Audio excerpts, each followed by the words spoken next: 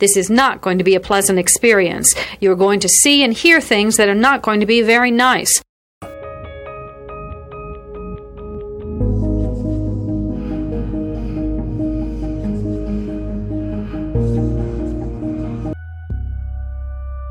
Experts divide serial killing into two general types, organized and disorganized. An organized killer brings everything he needs to complete the murder. A disorganized killer improvises. Begin.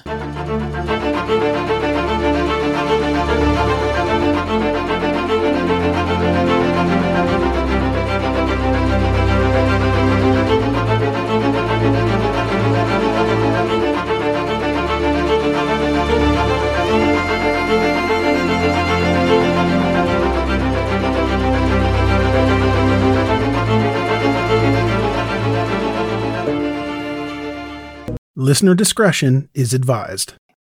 Hi, I'm Daniel, founder of Pretty Litter. Cats and cat owners deserve better than any old-fashioned litter. That's why I teamed up with scientists and veterinarians to create Pretty Litter. Its innovative crystal formula has superior odor control and weighs up to 80% less than clay litter. Pretty Litter even monitors health by changing colors to help detect early signs of potential illness. It's the world's smartest kitty litter. Go to prettylitter.com and use code SPOTIFY for 20% off your first order and a free cat toy. Terms and conditions apply. See site for details. This episode is brought to you by Shopify. Whether you're selling a little or a lot, Shopify helps you do your thing, however you cha-ching. From the launch your online shop stage, all the way to the we just hit 1 million orders stage. No matter what stage you're in, Shopify's there to help you grow. Sign up for a $1 per month trial period at shopify.com/special offer, all lowercase. That's shopify.com/special offer. From the late 1980s to the early 90s, a masked abductor and rapist sparked tremendous terror in Melbourne, Australia, for victimizing 4 young girls. This criminal's MO has been established.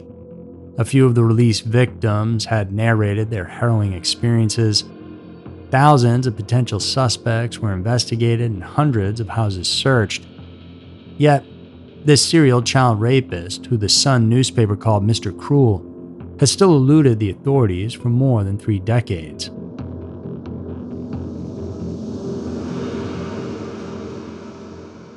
I'm Andrew Fitzgerald, and welcome to this week's episode of Everytown, which will bring us to the land down under and get us an intimate look into the sadistic individual who terrified the northern and eastern suburbs of Melbourne. The victims and their families have been identified, but the real identity of Mr. Cruel still remains a mystery, and his crimes are yet to be solved.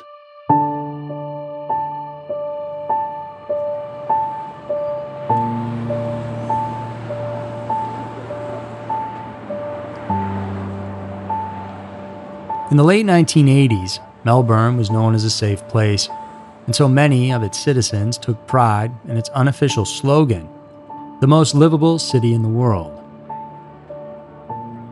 Although it was inevitable that violent crime still happened within its borders, the rate was comparatively lower than many other places in the world. So, the city was stunned by a reign of terror that cloaked the city and threatened the safety of families and young girls starting in the late 80s. This perpetrator seemed to have come out of nowhere, without any previous record of brutal offenses, and he came to the attention of the Melbourne police on August 22, 1987.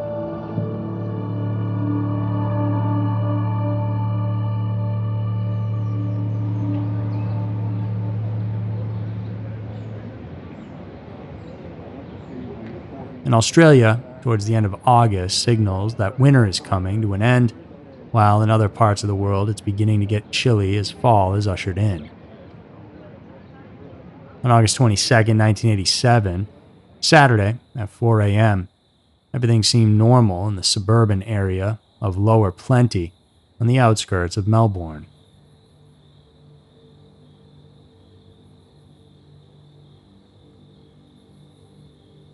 Most families were at home, deep in their sleep, when a particular family was attacked by an intruder who got inside the house by removing a pane from the living room window.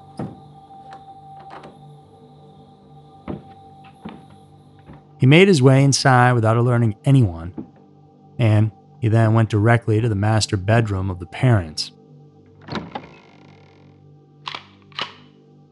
Armed with a gun and a knife, the intruder woke up the couple, forced both of them onto their stomachs, bound their hands and feet, blindfolded, and gagged each one with surgical tape before locking them in a closet. He ensured that they couldn't escape and threatened to kill them if they ever attempted to. His next stop was the adjacent room of the 6-year-old boy in the family, who was also blindfolded, gagged, and tied to his own bed.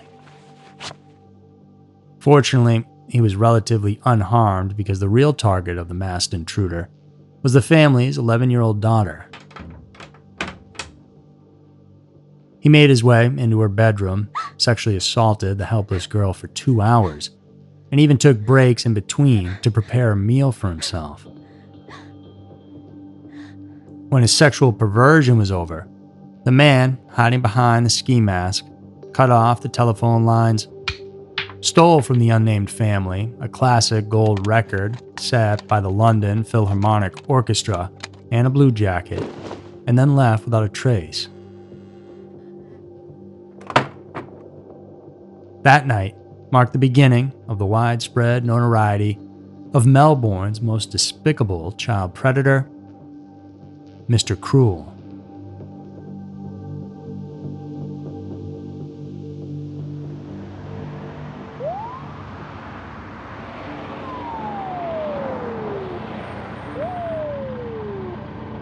A police investigation on the Lower Plenty family attack soon started, and they were baffled how such viciousness had happened to a family that didn't have real demons behind them. The parents recounted to the police the ordeal they had gone through, but their daughter added some exclusive details she experienced firsthand. She told police that during one of the attacker's breaks, he made a phone call which was apparently threatening the other person on the other line. The girl heard the man demanding that the other person he referred to as Bozo to move his children or they'd be next. Police then checked the family's phone records, but there was no record of this call whatsoever. Later on, it became clear that planting red herrings to confuse investigators was part of Mr. Cruel's evil schemes. It would be over a year before he preyed on his next victim, and once again found gratification.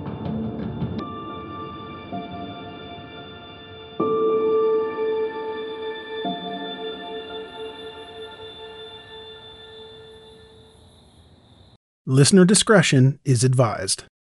Hello and welcome to True Crime, the podcast that helps you find new, emerging, and undiscovered true crime podcasts. I'm Greg, the host and curator of True Crime. If you like today's episode, make sure to check out the episode description for links to subscribe. Today's episode is from Every Town.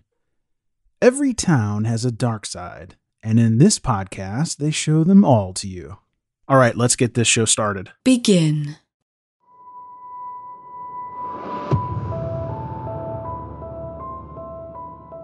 Welcome to Every Town. Thank you guys so much for tuning into our podcast. If you guys enjoy listening to Every Town, then I wanted to let you know that there are always a video component to each episode over on our YouTube channel called Scary Mysteries. They're really well put together and put faces to the names, so you can always head over to our Scary Mysteries YouTube channel if you want to view them. There's also 2 other videos that come out on our YouTube channel each and every Monday and Wednesday, where we cover strange and creepy stories from all around the world. Those can also be listened to in podcast form on our other podcast channel called Scary Mysteries. We have tons of cool content for you all around. Thanks so much for the support and tuning in. Hope you enjoyed the episode.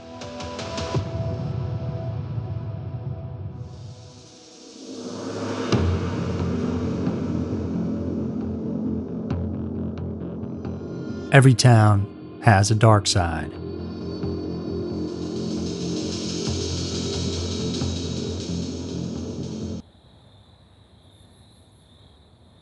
Two days after Christmas Day is still an extension of the merry celebration, but for the Willis family in the Ringwood suburb area in Melbourne, December 27, 1988 was a day of trauma and utmost fear.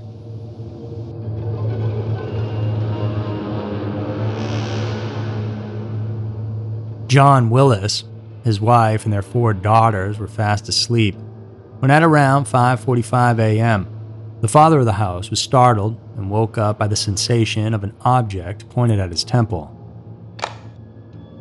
Then he heard a voice telling him, "Don't be a hero." And right then and there, John knew his family would be experiencing a nightmare. Mr. Cruel, wearing dark blue overalls and a blue ski mask, was holding a gun to John's head and a knife in his other hand. Mr. Willis knew that to fight back would be to risk the lives of his entire family, so he and his wife followed the attacker's orders. Much like the crime in Lower Plenty in August of '87, the Willis couple rolled onto their stomachs, then the attacker bound their wrists and ankles using copper wire. Notable was the type of knot utilized, like in the first crime, that was a specialized one used primarily by those with nautical backgrounds. As expected, John and his wife were blindfolded and gagged with the same surgical tape. Then the intruder assured them that all he wanted was the couple's money. After getting $35 from their bedside table, Mr. Cruel went through the house and cut off the telephone lines.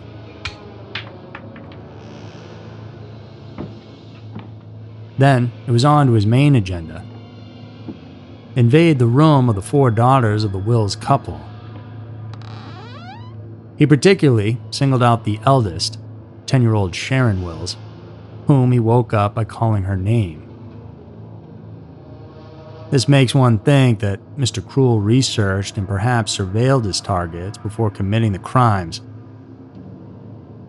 Sharon, still groggy, was blindfolded and gagged like her parents.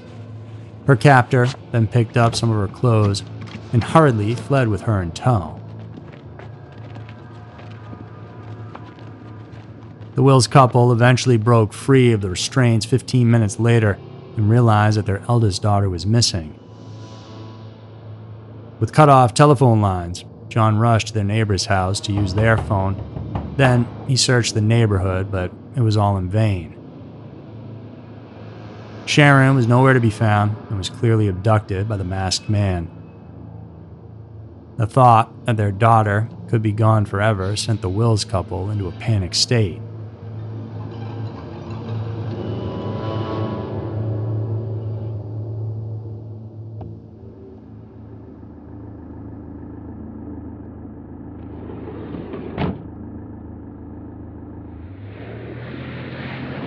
"18 hours after Sharon was taken away by Mr. Cruel, she was dropped off near the Bayswater Electrical Substation.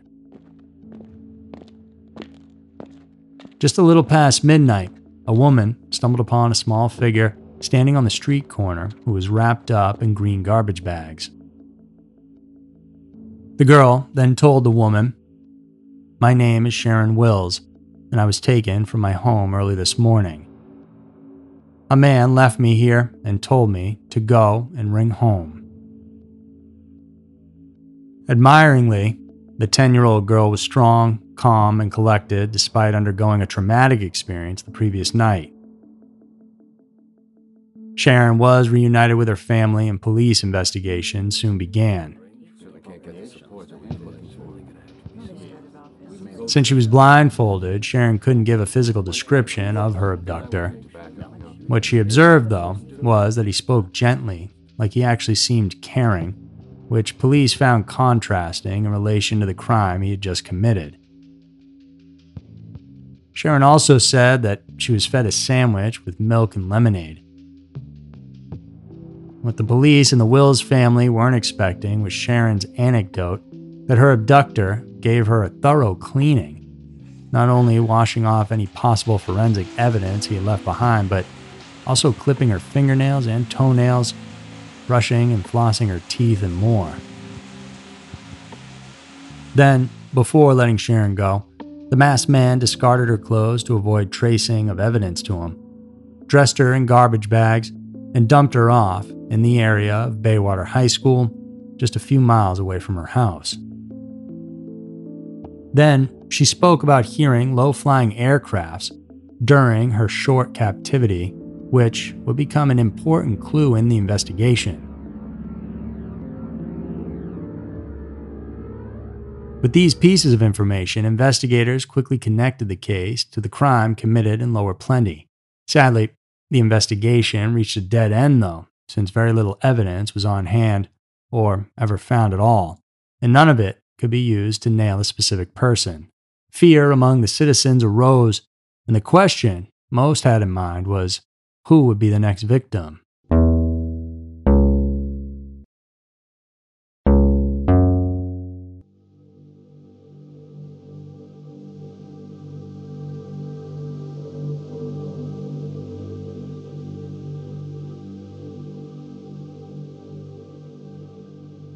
The answer came nearly 2 years after Sharon Wills was abducted and assaulted.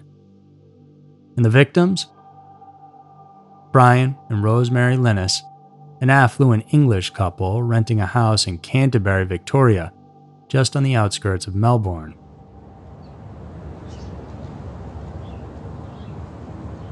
Located west of Ringwood and south of Lower Plenty, the neighborhood was known as a place where the wealthy and powerful live like Australian politicians and public officials.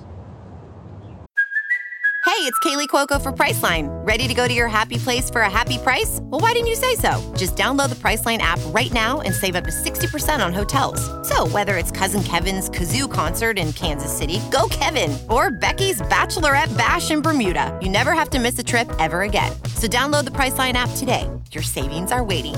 Go to your happy place for a happy price. Go to your happy price, Priceline. The Linus family moved to Australia for business reasons, but had plans to go back to England in the very near future. They chose the Ringwood area, believing it was safe to raise their children there. 15-year-old Fiona and 13-year-old Nicola. But on July 3rd, 1990, their perception of the neighborhood's safety was shattered. That night, Brian and Rosemary attended a farewell party thrown in their honor as they were leaving for England in a few days. Left at home were Fiona and Nicola, who were awakened by the angry, commanding barks of a masked intruder shortly before midnight. Armed with a knife and a gun again, Mr. Cruel ordered Nicola to gather her school uniform from the Presbyterian ladies' school she attended while he tied up Fiona to her bed. The elder daughter was then blindfolded and bound, and the two girls, gripped with fear, couldn't do anything to save themselves. He then told Fiona to tell her father that he had to pay $25,000 for the safe return of Nicola. Mr. Cruel then took the girl using the family's rental car parked in the driveway. They drove for about 1 kilometer, then stopped and transferred to another vehicle which he had prepared beforehand. 20 minutes now after the abduction, Brian and Rosemary returned home and were greeted by an empty driveway and an open front door. Fear started to creep within them, which worsened upon seeing Fiona tied to her bed and telling them about the ransom demand of the masked intruder.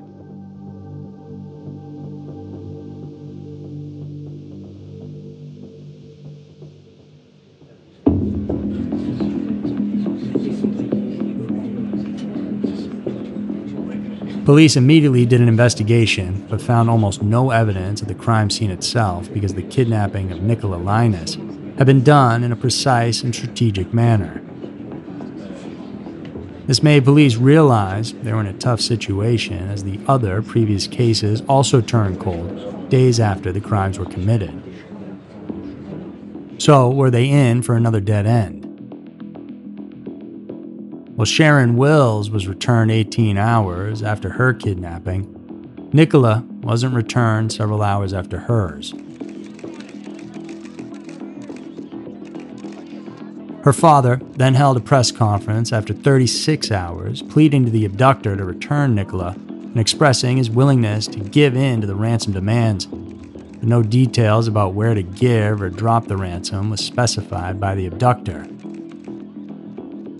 Brian's business dealings were then investigated as police thought the crime was related to his work or personal dealings. But nothing came out of this effort, and the Linus's daughter was still missing. A ray of sunshine, though, appeared 50 days after Nicola's abduction, when Brian received a phone call past 2 a.m., and on the other line was his missing daughter.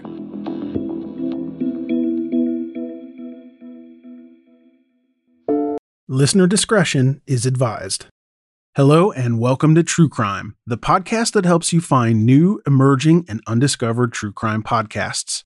I'm Greg, the host and curator of True Crime. If you like today's episode, make sure to check out the episode description for links to subscribe. Today's episode is from Every Town. Every town has a dark side, and in this podcast, they show them all to you. All right, let's get this show started. Begin.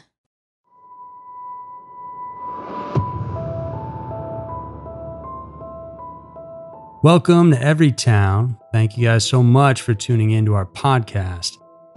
If you guys enjoy listening to Every Town, then I wanted to let you know that there are always a video component to each episode over on our YouTube channel called Scary Mysteries. They're really well put together and put faces to the names, so you can always head over to our Scary Mysteries YouTube channel if you want to view them. There's also 2 other videos that come out on our YouTube channel each and every Monday and Wednesday, where we cover strange and creepy stories from all around the world. Those can also be listened to in podcast form on our other podcast channel called Scary Mysteries. We have tons of cool content for you all around. Thanks so much for the support and tuning in. Hope you enjoyed the episode.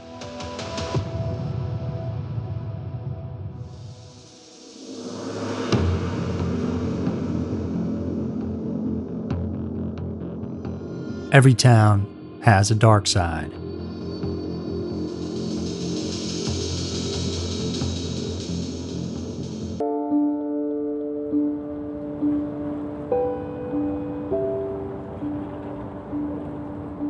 Mr. Cruel left Nicola outside an electricity station in Koo, just a short distance away from her home. She was fully dressed and wrapped in a blanket with the blindfold still on. When she was sure that her abductor had already gone, Nicola took off the blindfold and went to the nearest house and phoned her father.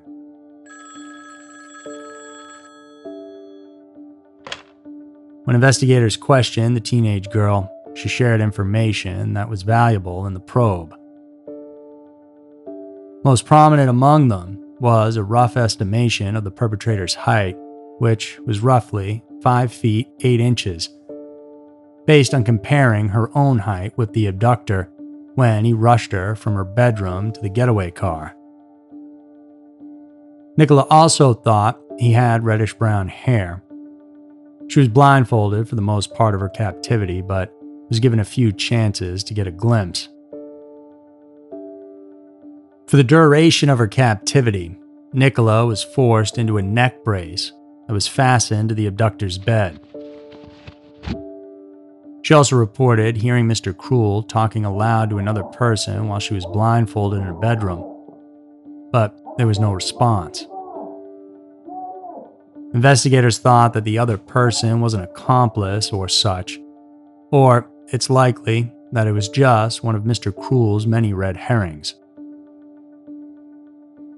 Just like what he did to his previous captive, Mr. Cruel also bathed and cleaned Nicola thoroughly before releasing her. Months after the Lionesses had moved back to England, Nicola then remembered hearing the same type of low-flying aircraft previously reported by Sharon. The investigators posited that the suspect lived in the surrounding vicinity of the nearby Tullamarine Airport, most likely in its direct flight path. Despite the additional information Nicola told investigators, though, and what Sharon Wills had also shared with them, no one became a person of interest. And Mr. Cruel's worst crime was still yet to come.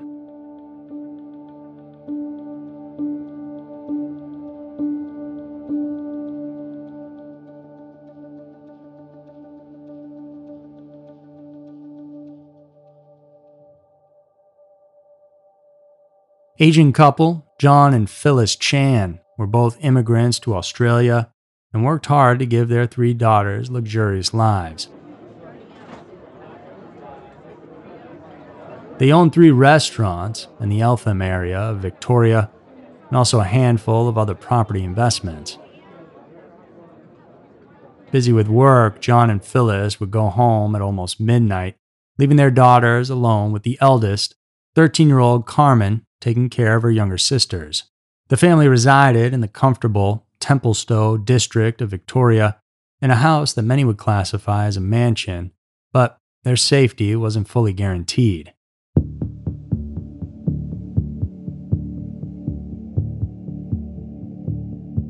On April 13, 1991, the Chan family was not immune to the beastly acts of Mr. Cruel. It was an extra busy Saturday for the Chan couple, tending to their restaurant, so the 3 girls were left at home watching movies in Carmen's room. At around 8:40 p.m., Carmen and her sister went to the kitchen to fix some food when they were confronted by a masked intruder with a green-gray tracksuit and holding an intimidating knife. Mr. Cruel told the 3 girls that he only wanted money and forced the younger girls into Carmen's closet. He only wanted Carmen to show him where the money was. He then blocked the closet with a bed, locking in the 2 younger sisters as he made his getaway with Carmen. When the 2 sisters managed to get out of that closet, they immediately phoned their father, who straight away reported the incident to the police.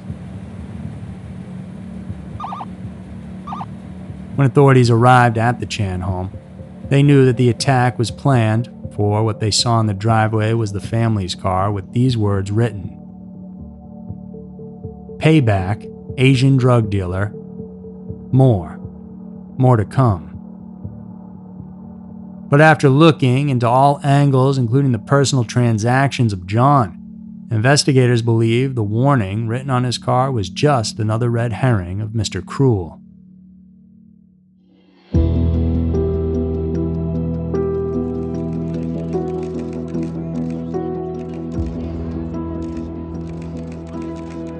Roughly 72 hours later, the Chan couple held a press conference where Phyllis broke down, pleading for her daughter's return. They offered $300,000 in ransom money for Carmen's release, and her sisters even wrote letters appealing for her return that were published in the media.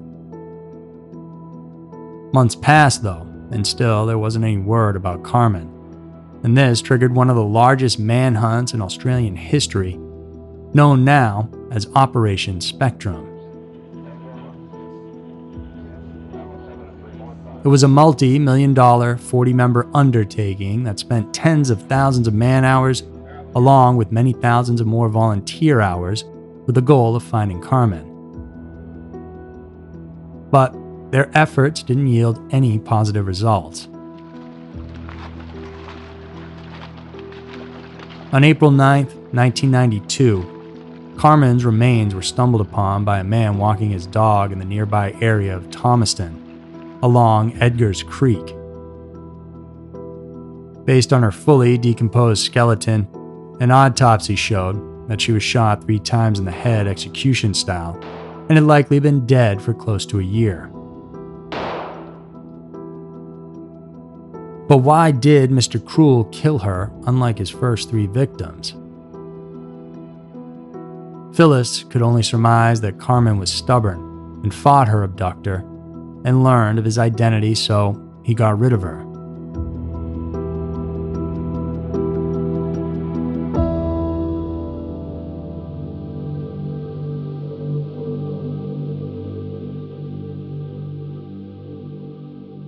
Operation Spectrum continued for a few more years, costing $4 million in total.